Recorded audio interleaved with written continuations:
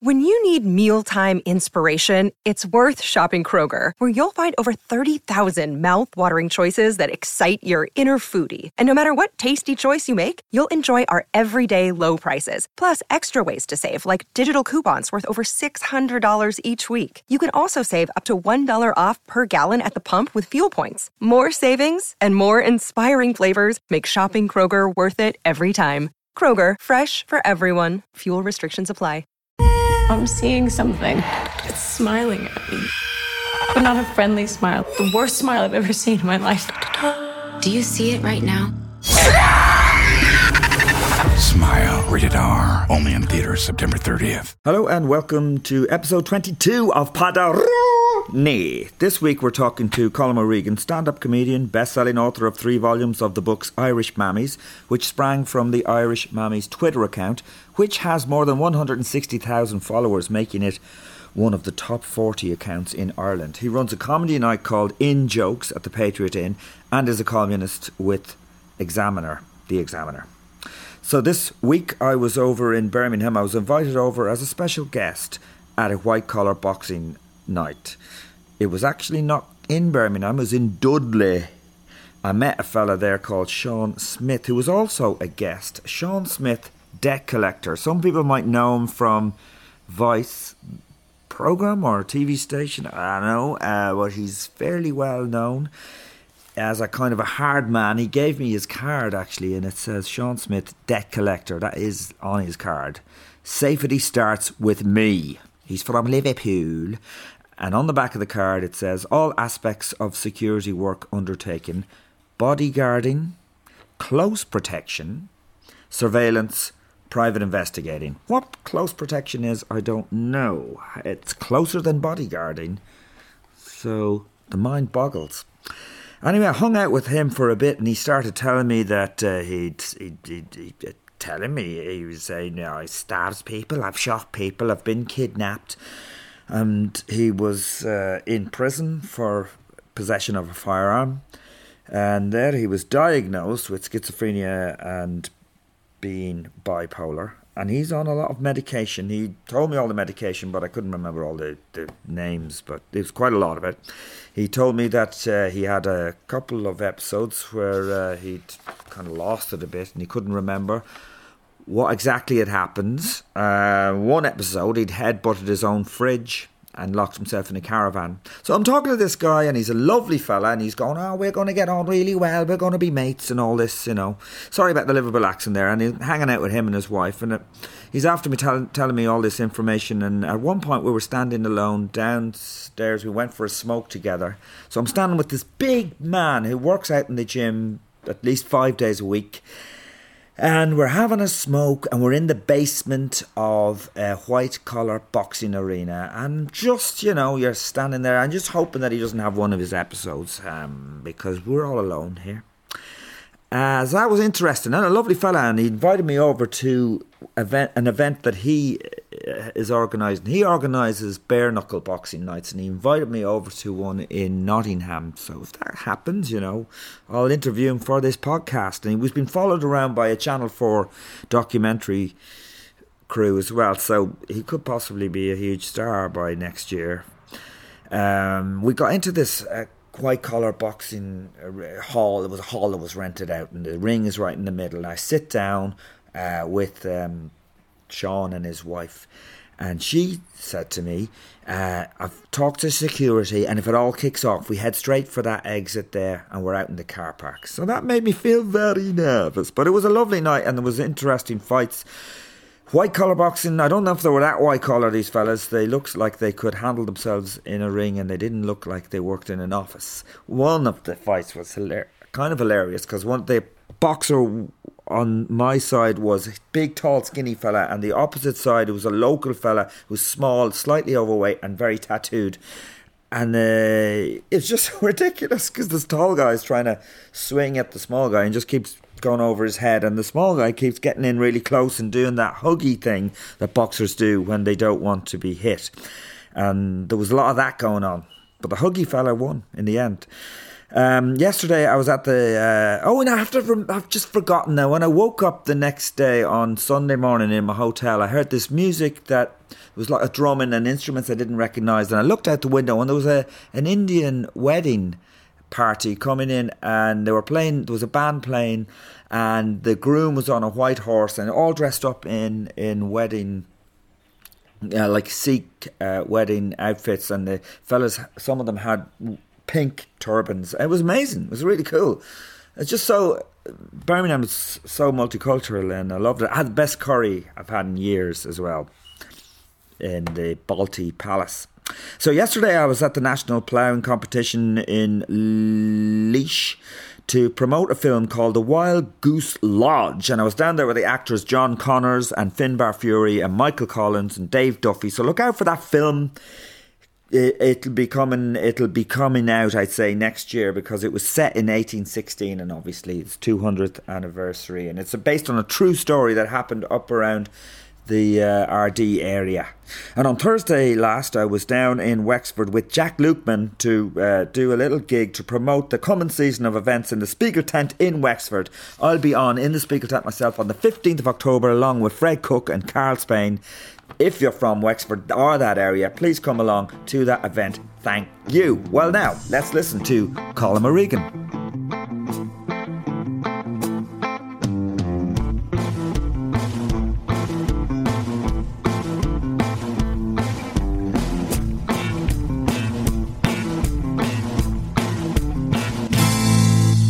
Thanks for coming in. I don't know when I did a gig with you before, but I know we did one in New York. That sounds right. Better than somewhere else. I think what we'd say is that we've gigged together on both sides of the Atlantic. Yes, that's right. Yeah, sounds good. You had a great gig there in what was it? It was the Underground. The Village Underground. The Village Underground. Yeah. I had been.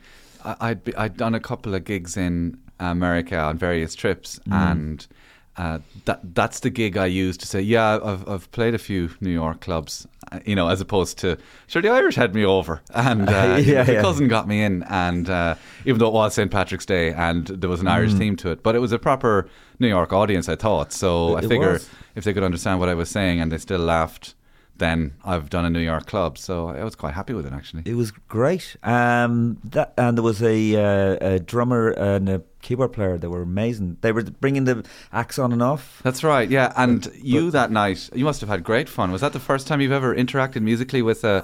What would you call it? Like on in the good old days of... Comedy Def Jam. What do you call it? Def Comedy Jam? Yeah. The thing on MTV. The Def Jam thing, yeah. The Def Jam thing where they would have like a hype man. You can cut out the bit where I get the name wrong several times. No, we're not going to do that. We're not going to do that. But that bit where you, like, it's normally you're used to being brought on and the applause, the audience has misjudged the amount of time you get to get to the stage. And it's not necessarily their fault. It's just that just at the moment you were announced, this like really tall guy got up and they thought it was him.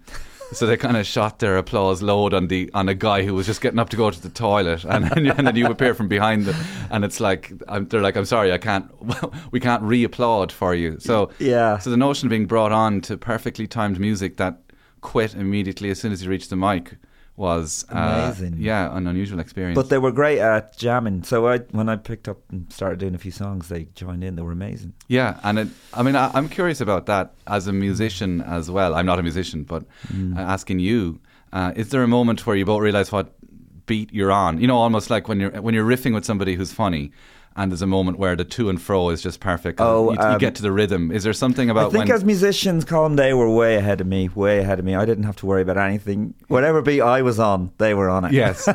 It's like playing five-a-side and there's one really good player who makes you look good by passing you the ball in the easiest way possible. Exactly, yeah. Oh, it was great. And that is the club. Isn't that part of the club anyway that Louis C.K. is seen going into on his... show? No, it looked familiar. I think it's the comedy cafe as he goes into, but Comedy Underground are the same part of the same thing. Anyway, that's my story. Yes, and I'm sticking to it. But also it has a brilliant, like, it's, I think, even with a cartoon version of what stand-up comedy should be, to be down in the West Village, going into a basement comedy club where, you know, you don't know, it's not apparent from the outside, and then you go in and the place is full and there's somebody already laughing that there's a comedian on stage. It's how you would represent comedy if you only had 2 seconds to do it in a scene setter in a movie, isn't it? Yeah. Oh, it's beautiful. And were you over there doing? Were you doing a gig, or were you promoting your book, or both? Possibly? I had that time. That was this lovely mixture of gigs. I went first of all to the Irish Arts Centre. I should say books, not book. Yeah. They all run into one another anyway.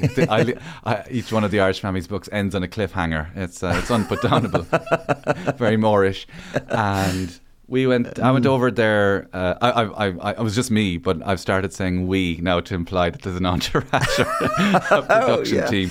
I think that there's a moment where, like, when you say the we thing, we've had a good year. That means you've got a PR person and exactly me and the postman. Yeah.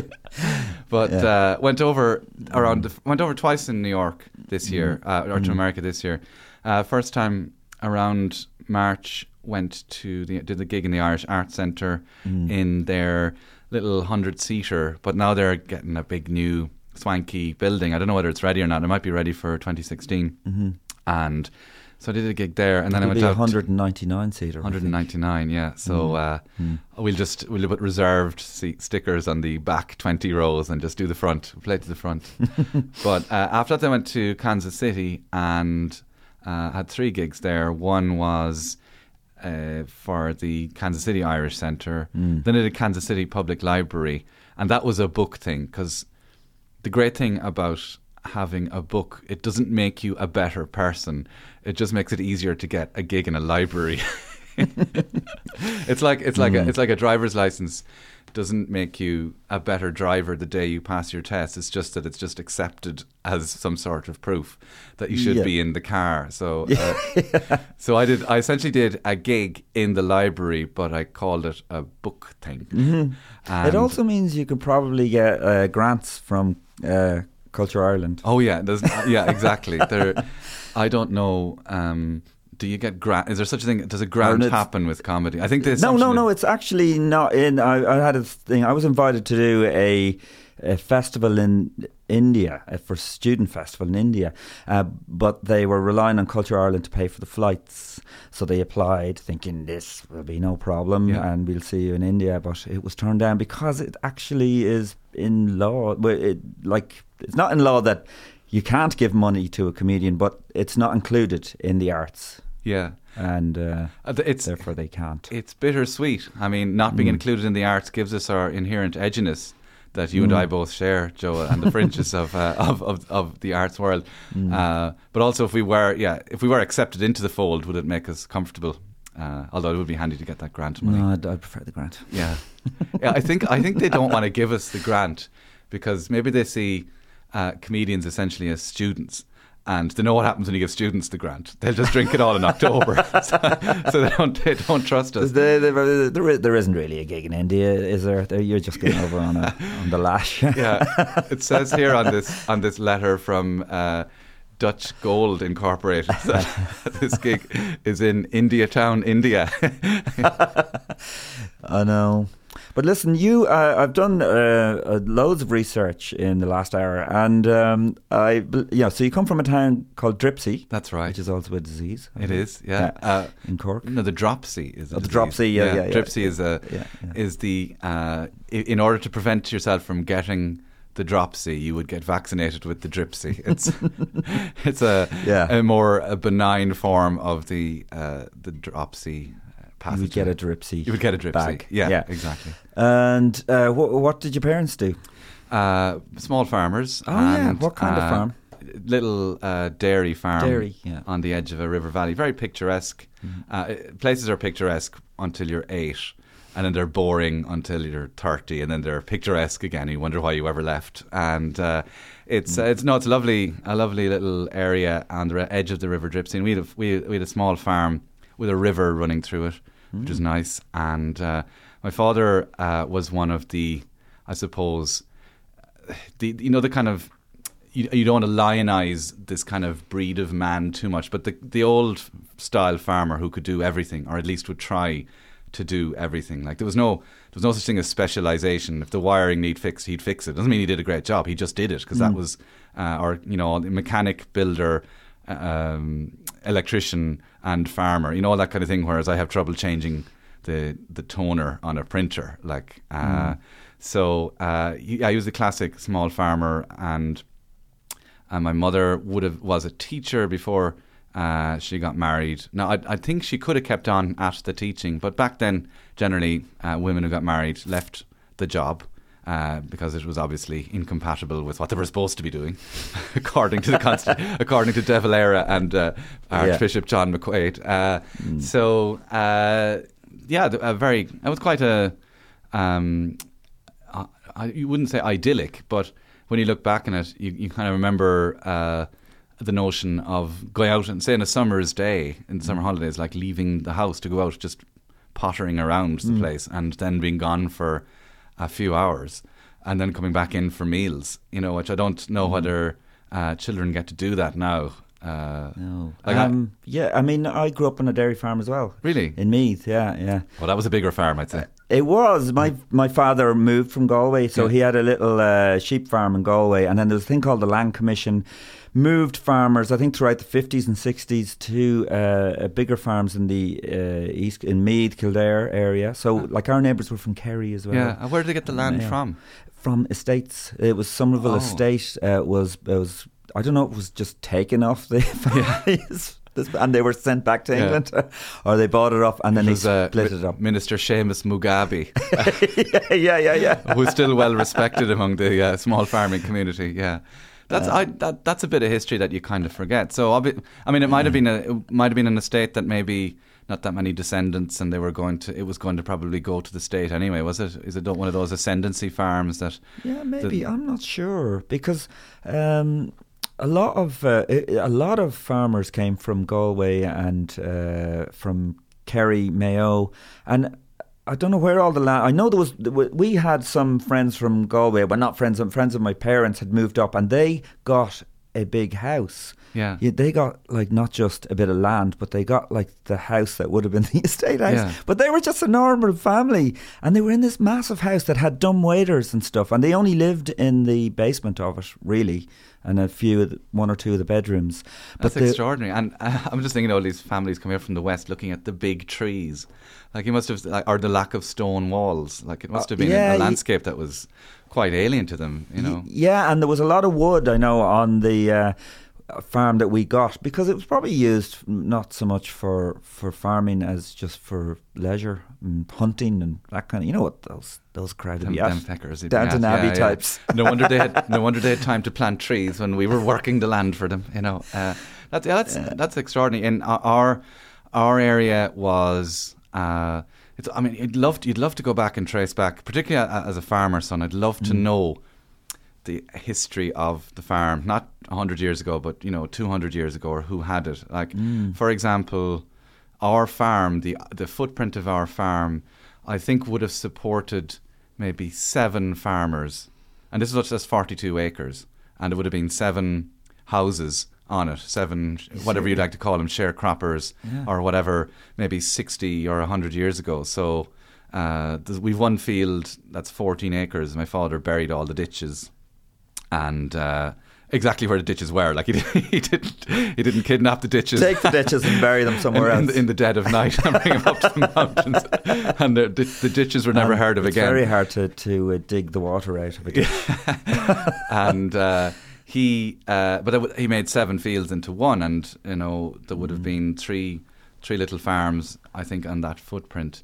And our house, it was funny, our house was owned by a couple, and it would have been known as a rambling house, that people would call in, just stop by and have a drop of whiskey and chat. Not necessarily, telling stories like Shanachie, the next thing, the devil went up over the mountain. It wasn't that kind of thing. It was just a house where obviously they were, the kind of Irish tradition of visiting would have been very much in effect. Because that's what we used to do, because you'd know another family from Galway living in Meath, and we'll visit them. Visit them, yeah. We'd call in. But so it was this rambling house, but when my parents came, they had no interest in visitors, but the old visitors kept coming for a few years until eventually they were just like cold-shouldered out of it. Like they got a very civil welcome, but you know, my parents wouldn't have had the time for that kind of talking shite. That would have gone on in a lot of Rambling House situations. So I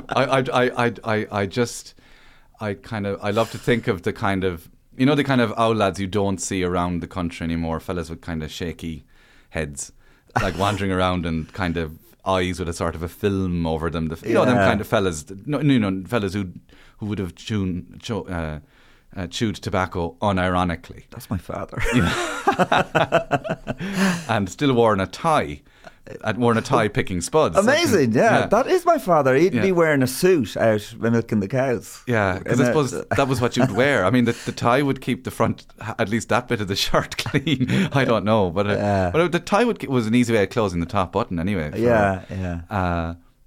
For fellas, but I pictured them arriving in the first few months after 1965, not realizing that the house was under new management. You know, because we always think of a business being under new management, but it must happen a lot with houses, not so much anymore. But the kind of when a house passes from one style of owner to another. You know, like the swallows arriving and realising that the barn has been knocked. You know, it's that kind of thing. It's weird. I was actually renting a house in a place called Black Pits. It's down. It's near the centre of Dublin, anyway. Yeah, Black Pits. It's in near the Liberties. Yeah, the Tenters and all that around there.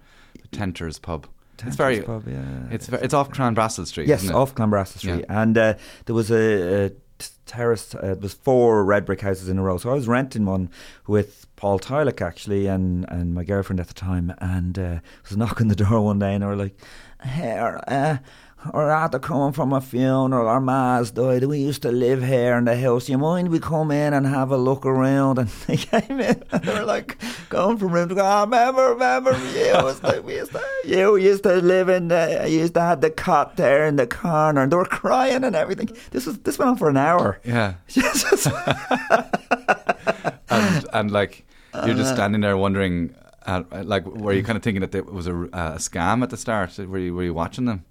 Or were you watching? Nah, they were very upset. So I did think they did live there, but Jesus Christ, they were almost living there again. But, you know, were you starting to feel self-conscious about the fact that your possessions had so little meaning compared to what they were looking for? Like there with your guitar and your comedy notebook, kind of standing where your ma used to stand. And my accent, I was conscious about. Yes, well, as you see, we've painted.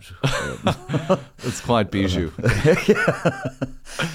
So, but that's the kind of thing that people used to come round to your house. And did you do a lot of work on the farm? Did you? I did when it was required. Small farms, like it soon becomes apparent on a small farm that it's not big enough to support a family, and we always were kind of bookish. My father was very bookish. He only went to school up to the age of 12, but he spent a lot of his spare time in the library in Bandon. You know, he was a real reader, mad about local history and the meanings of place names and that kind of thing. So, and it was a house full of newspapers and books lying around the place, so it wasn't. That was where it was headed. And then with a small farm, you don't have the kind of, I'd say around the 70s or 80s, tens of thousands of small farmers realised this isn't going to go. Like with the free education coming in was an option, that there would be a few years before they'd all emigrate. So it would. So we did whenever a job required more than one man, we were helping out. But a lot of the time he would have farmed. Did you have to stand in gaps? Lots of standing in gaps. Yeah, so that a cow wouldn't run through it. Bringing cattle from. Well, I mean. So we had 2 roads running through the farm. So you say there's a field, a road, a group of fields with the house on it, and then another road, and then the river field. So there was we knew the easiest one was the one where the 2 gates are opposite, and it would take an aegis to let the cattle out in that one. Like, you know, you wouldn't be able to show your face around the family at all if you were part of a situation where cattle going across a road broke out. Yeah, you know. Yeah, but there were a few kind of missions that were fairly serious. Like if the cows had broken out into an area called Mary's Bog, which was like basically it was our Vietnam. It was this swamp, this forested swamp that like it would be like a Vietnam War movie, because you'd be going through the undergrowth trying to find cattle, like, and then they kind of burst out of a bush, like, and then you'd have to try and hunt them in the vague. You'd have the river on one side. You'd be as a 7-year-old, of course, the water would have gone into your wellies, and you'd be crying and useless. And so the cows/cattle would. They were only interested in acting the bollocks, as far as we could see. The cows were? Yeah. I mean, they were just, particularly in the summer, they were running away from flies or whatever, and we would have to try and predict what they do. So, like, the specialist, like, it was a moment of great pride for me the first time as a child where I ran up through the herd.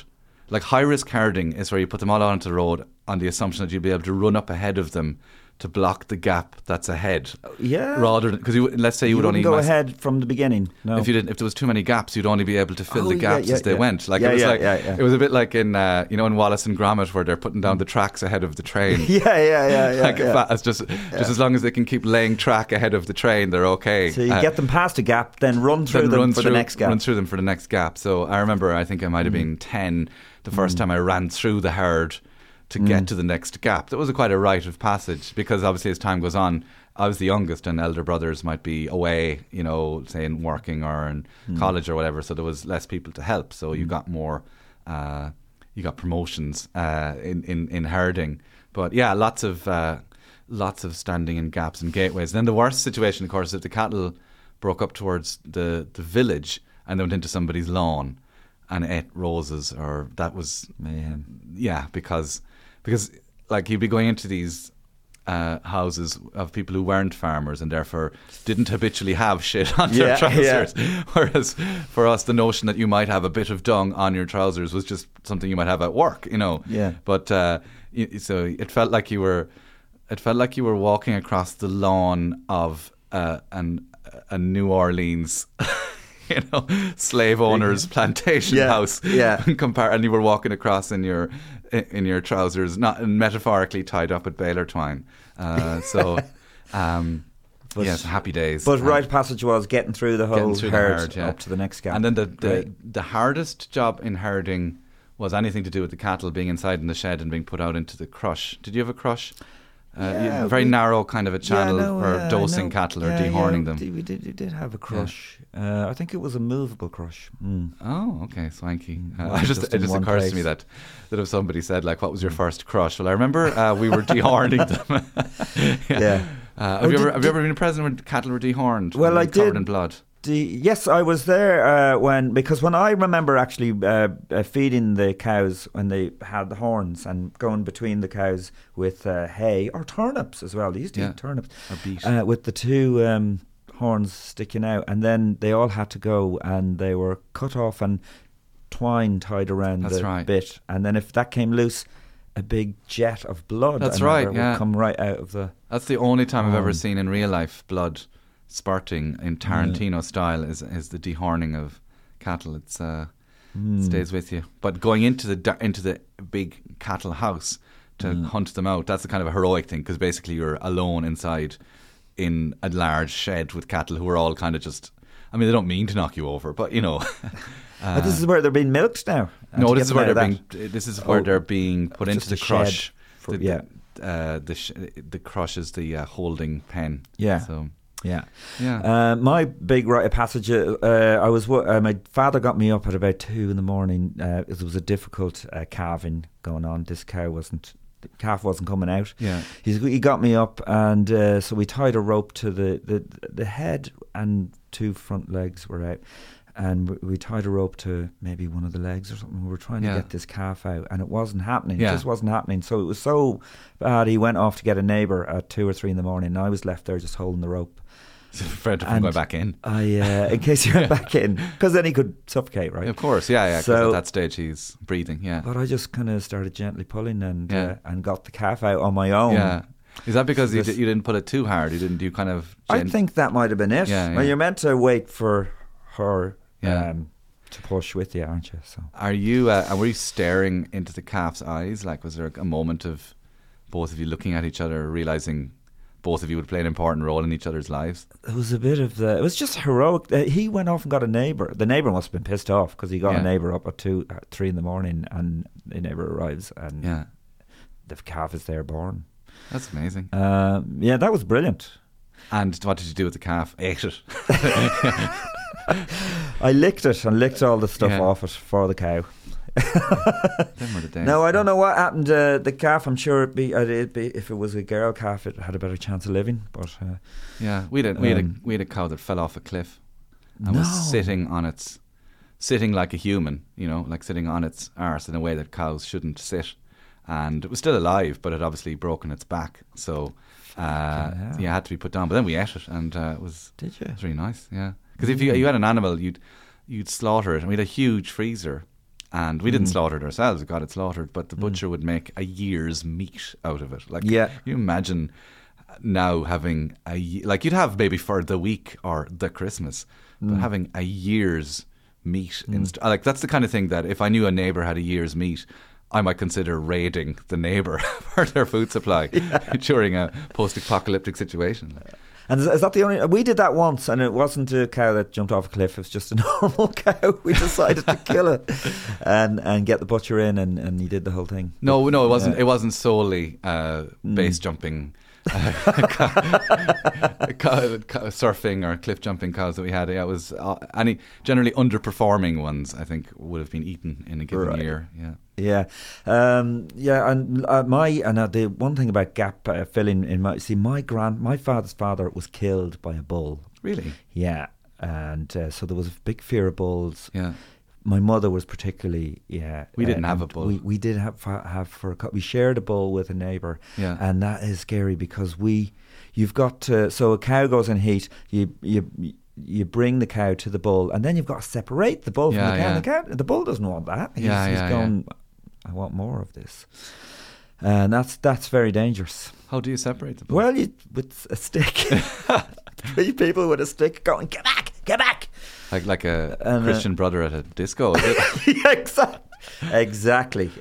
Well, can we move on from that? We reminisced enough there about farming. I'm always amazed when I've interviewed people who are all younger. You're a good bit younger than me, and we end up talking about stuff that sounds like it should have been not happening anymore in Ireland. Like we were talking about stuff that's, I know, Well, yeah, it's. I think we're in the middle of a nostalgia boom anyway. I think, particularly if you're aged between 30 and 50, like 80% of all media is a list of things you remember from your childhood. Like I saw, they're not even trying anymore. I know I'm partly responsible with the Irish Mammies books and all that, but so it would be churlish for me to complain too much. But sometimes you see like people are not even trying when it comes to the nostalgia thing. Like I saw something the other day, 11 things that were forbidden in an Irish household, and it's like, oh, here we go, letting the heat out, putting on the immersion. It's like Des Bishop did the immersion 15 years ago, and people haven't moved on since. I deliberately left it out of my books because it's done. I talked about the hot press, which is slightly different. The hot press, there was lots of, I remember just that's where it was loads, because I have like 4 elder sisters, and there was just loads of knickers and bras in that press, and you could be, because you had to pull, I had to pull my own underpants out, and if they were at the bottom, I could have disturbed a whole avalanche. And God forbid there should be any kind of shelves in there. No, they're just all stuffed in there. We're reminiscing it. So, how many brothers and sisters have you got? 3 elder brothers, no sisters. Yeah, and it's kind of, my poor mother has 4 sons, but I think you kind of, as having no sisters, I don't know whether it makes you good or bad at understanding women. It certainly makes you think all the time that you don't know anything, which is always a good place to start, I think. And did you then head straight off to college, or did you? I did, yeah. I played it very much by the book. I went to secondary school in Cork City, and so I was the only country kid in a class full of Harold Shaws. So that was good, a good comedy education. Not so much for impressing them by being funny, but actually saying nothing and listening. I think any comedian needs an extended period. Well, I think it's good for you to have an extended period of just observing. People watching. Yeah, and have it enforced, like to have it in such a way that you're not doing it for expediency's sake, that you wonder you're going to use it, but that, you know, if you said something, then somebody would say, "Yeah, Colm, come back to us when you've got some pubes." Like, you know, that. So particularly a country kid in the city school where the put downs are just so good, because you're a country fella, you know, the city kids are just more streetwise. They're just smarter with humour, because you growing up amongst other people, you have less time to get your spake in, I think, and it has to count. Yeah, because you're a country lad, you could spend hours just walking around fields. Exactly, you yeah. don't have to be where they're sharp. constantly sparring. Like, whereas, like, you know, in Dublin or in Cork, like, you don't even need to know what people are saying. It's just, like, and these are all comments that are just like boom, boom, boom, boom. Yeah. Whereas in the country, it's like, that's more like you, I'd say. You know, it's just slower. Yeah. So I think it was a good part of the education, and also exposure to an accent that's different to yours. And what did you study? Well, in university, then I did civil engineering for 4 years, and I liked it. Sorry, you're talking about school there. Yeah, so that was secondary school. Sorry, yeah. So 6 years in secondary school in Cork City, and then 4 years in civil engineering. Right. And when then did you think, I'm going to do something to do with comedy or performing or anything like that? I had always done. I'd never done comedy before. I did, even in primary school. Did you ever do the local community centre?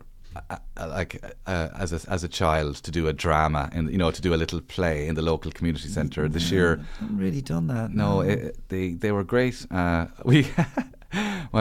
my best friend Daniel, we got through to the final of whatever it was we were doing, and then we decided we'd rewrite the play. Which was very much ripped off of Fawlty Towers. Like, essentially, it might even have been called Fawlty Towers, and the main characters might actually have been Basil and Sybil. But then we threw in Margaret and Dennis Thatcher as being two guests. Like, this is 1989, and so we wrote the play, and then I had my first ever creative falling out with another person when we wrote the play, but his mother didn't like it. So he said, "We're not going to do it that way." And I said, "Well, I don't care what your mother thinks, we're going to do it that way anyway." And we lost in the final. So we'd done that little play, did debates where you just give a little speech at the local community centre about something. And then in later years, the local dramatic society, I did a couple of things with them. Oklahoma, I was in Oklahoma. I played one of the lads in that, and famously in the bidding scene in Oklahoma. So if you're not familiar with Oklahoma, they're raising money to one of the story points in it is they're raising money to build a new barn. So they're auctioning hampers, and obviously in a play or any kind of drama, the key thing to an auction is that everybody remembers to bid, right? So I bid, and then the fella after me forgot his lines, so there was silence. So in the end, I outbid myself. That's class. Did you do that dance, The Farmer and the Cowboy Should Be Friends? I did, did that dance. Comes in the... Yeah, absolutely. And for reasons best known to our producer at the time, the 6 lads who were doing the dancing, we were dressed in jeans and braces and were covered in baby oil. Apparently it was some sort of dream sequence that we were... I don't think it was in the original musical, even though we were 16. I'm pretty sure it's illegal to do that kind of thing. Was there a Christian brother involved in it? No, there wasn't. It was... as a 16-year-old fella, he said, well, look, if this is what it takes to attract the attention of the female members of the cast, then horse it into me. You know. But I didn't do anything dramatically wise. I was in college radio for a few years, and it's so funny. Like, you do a breakfast show on college radio, but you don't care about the listeners. You know, like, in order to do good radio, it has to be for the listeners. But I remember I played, and now it's 8:10 in a moment, the weather. But first, here's Joy Division, and it wasn't even Joy Division, Love Will Tear Us Apart. It was one of the more. It was like. She's lost control. Yeah, something like that. And I made sure telling them that it was on vinyl as well too. And the best ever, because college radio in UCC, it's a really good radio station, but it had to be a certain amount of speech, so you had to do interviews. You couldn't just do music. And as a student radio station, you're always really searching around for interesting ideas. or indeed any idea for an interviewee. And I remember it was Che Guevara. It was the anniversary of Che Guevara's death. So I said I thought I'd bring in. You'd always know who the socialist worker fellas were in college because they're actually probably still attending college now. And so I got in one of them to talk about Che Guevara, and as a breakfast show item.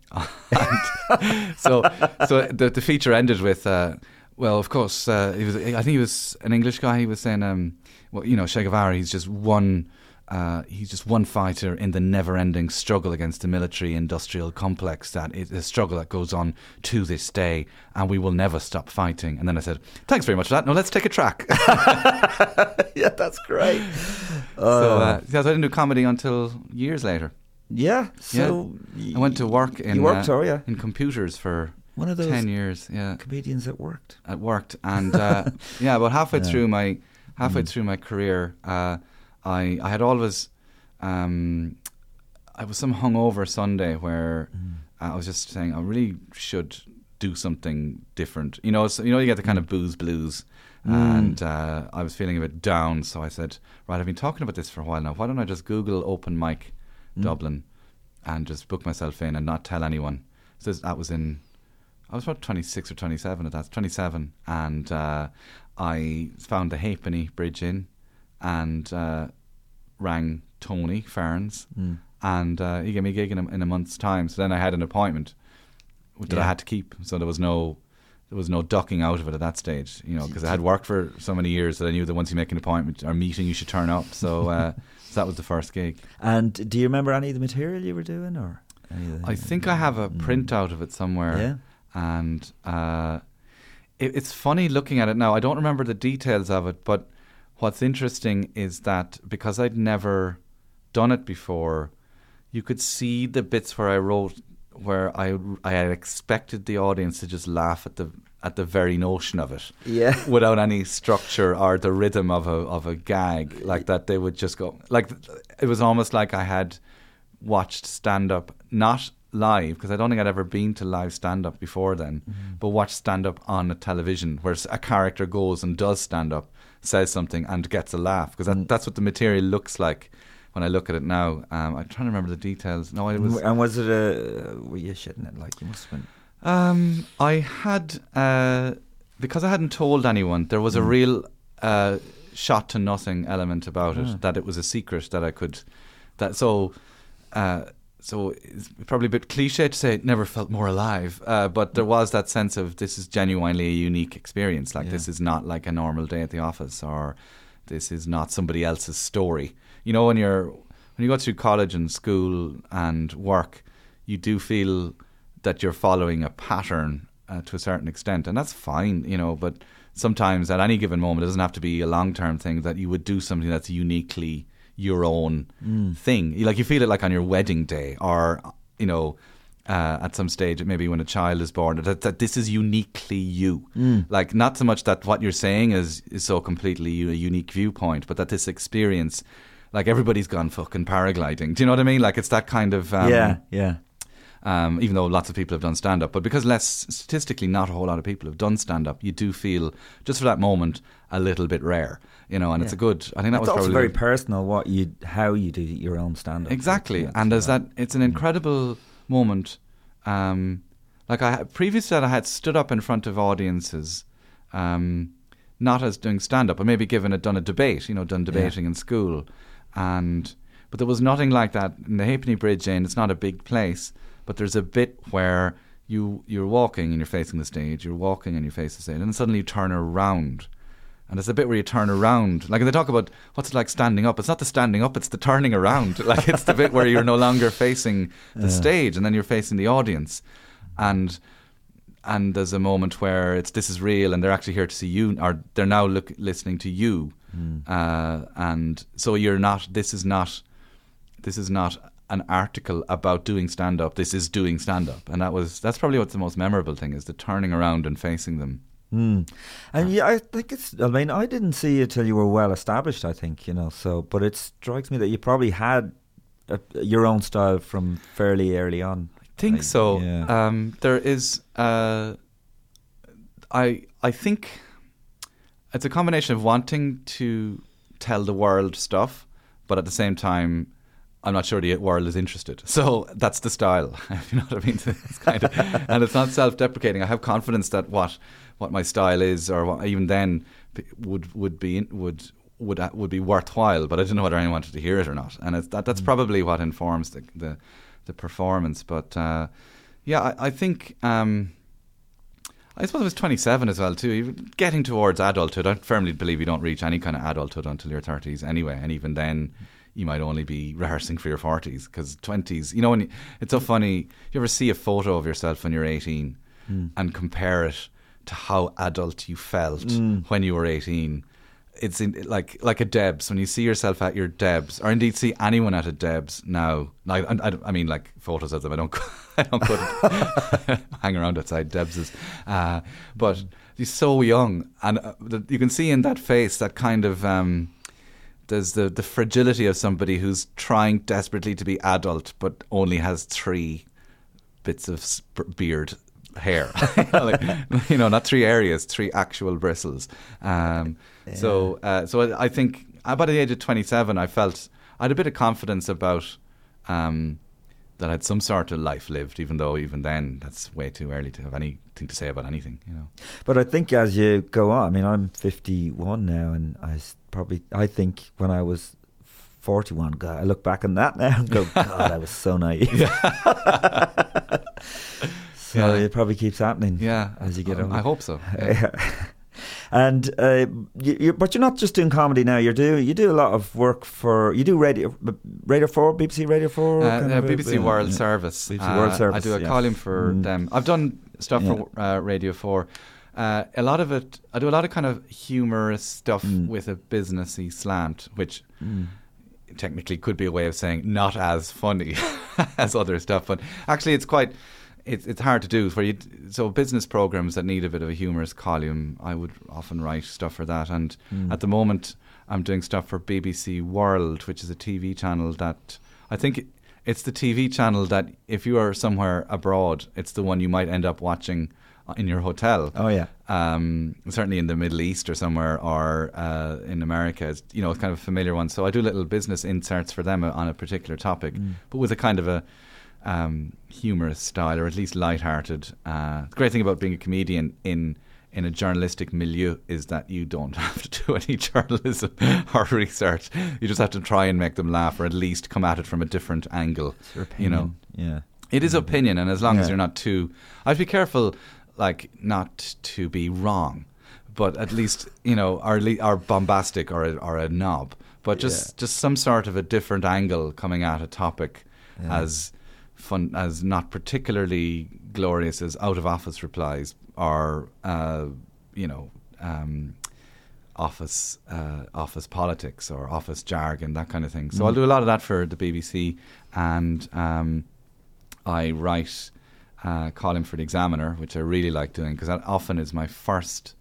A lot of the time, ideas that may form their way into stand-up might start as as part of a column where it still has to be funny, but not necessarily the rules around how you. I often think that stand-up is maybe an evolution of a column that you've written in your head, if you know what I mean, because it has to be honed a little bit. Audiences don't have necessarily the patience for exposition or background that somebody reading will have. So a column I write for the Irish Examiner has to stand alone as being a good column, but it can often, one of the central ideas might become stand up at a later stage. So I like that, and it's every week as well. It's a kick in the arse. And you have to do it. Is your day spent like fairly writing wise? Do you sit down and write? Yeah, I mean, between one thing and another, it's not. I don't spend enough time writing stand up. What I write for is my club, the In Jokes. Every month in the Patriot Inn in Kilmainham. I get into a panic the morning going, because it's the same audience every month, I need to have something new to say to them.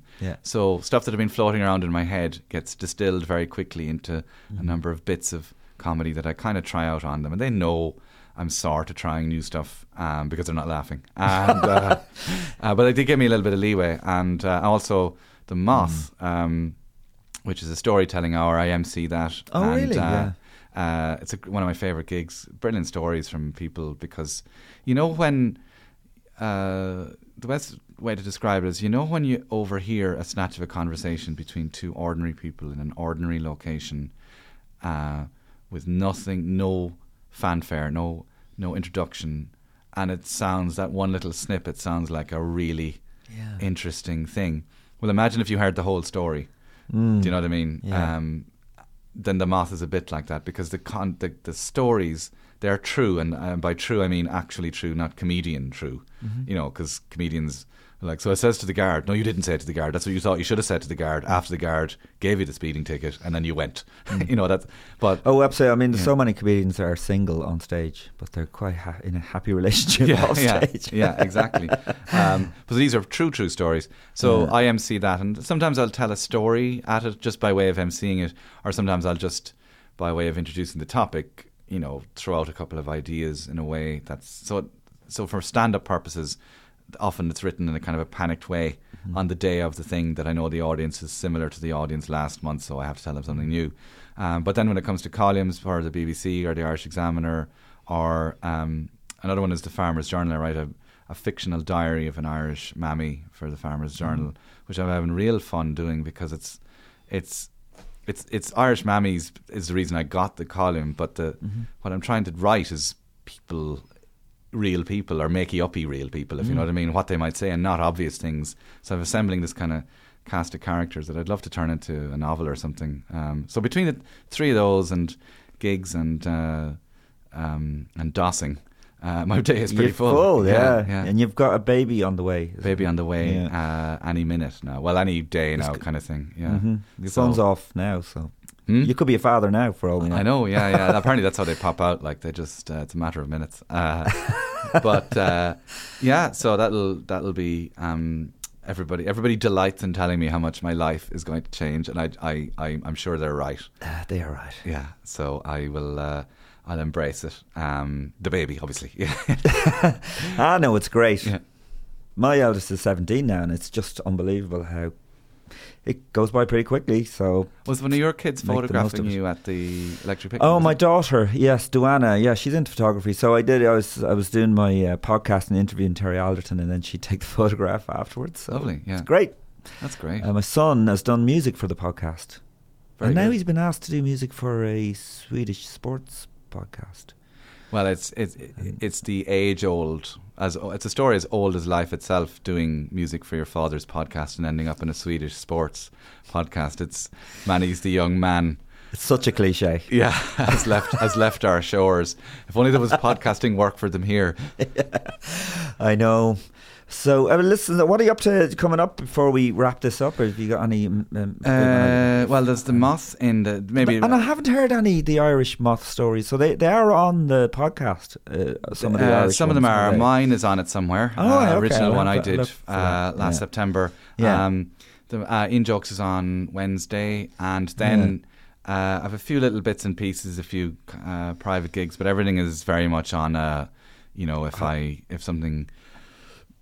Like after this week, there won't be much happening for a few weeks. I'll take some time off, and then back with a whimper, a tired whimper in a few weeks' time, I'd say. You'll be grand, and at least you can help out at home. You know. Yeah, I know where the stuff is. Yeah, it'll be brilliant. No, it is brilliant actually being a parent. Yeah, it's gradually becoming apparent to me. Well, listen, Colin, thanks a million for coming in. My pleasure.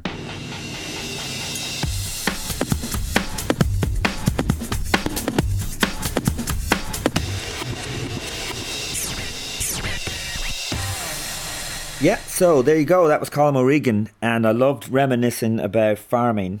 That was a first for the Potteroony, I think. So listen, if you like the podcast, will you please just give me a star rating and a review and that kind of thing? And I've had some great feedback from people on Twitter. If you want to talk to me on Twitter, I'm at Joe Rooney 1, the number 1, not the word one. And I've had some nice feedback from the El Arpa English Academy in Madrid. So, thanks for getting back to me on those things. And you can also find me on my website, which is www.joerooneycomedian.com. And I have a Facebook fan page as well. Yeah, so coming up, I'm going to be doing a couple of gigs. On the 25th, I'm in Knoll. On the 26th, I'm in City Limits, Cork. On the Monday the 28th, I'm doing the Comedy Improv at the International Bar in Dublin. And 29th, I'm in the Empire in Belfast. 1st, 2nd and 3rd of October, I'm in the International Bar doing stand-up. On the 6th of October, I'm in the Black Sheep in Brussels, in Belgium. And on the 19th of October, I will be doing improv in the International Bar with a special guest, Phil Jupitus, on a Monday night in the International Bar in Dublin.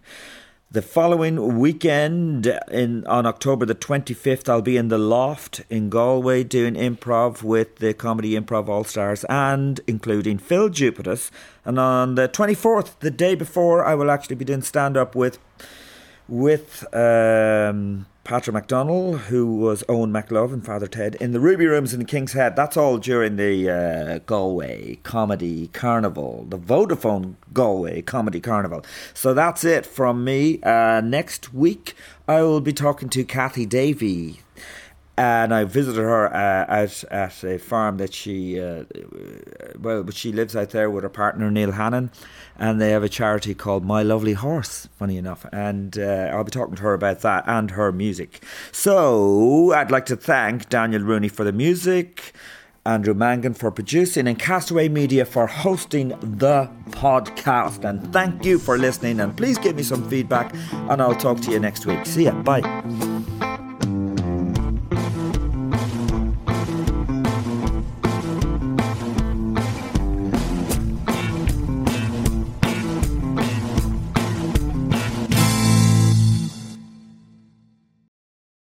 I'm seeing something.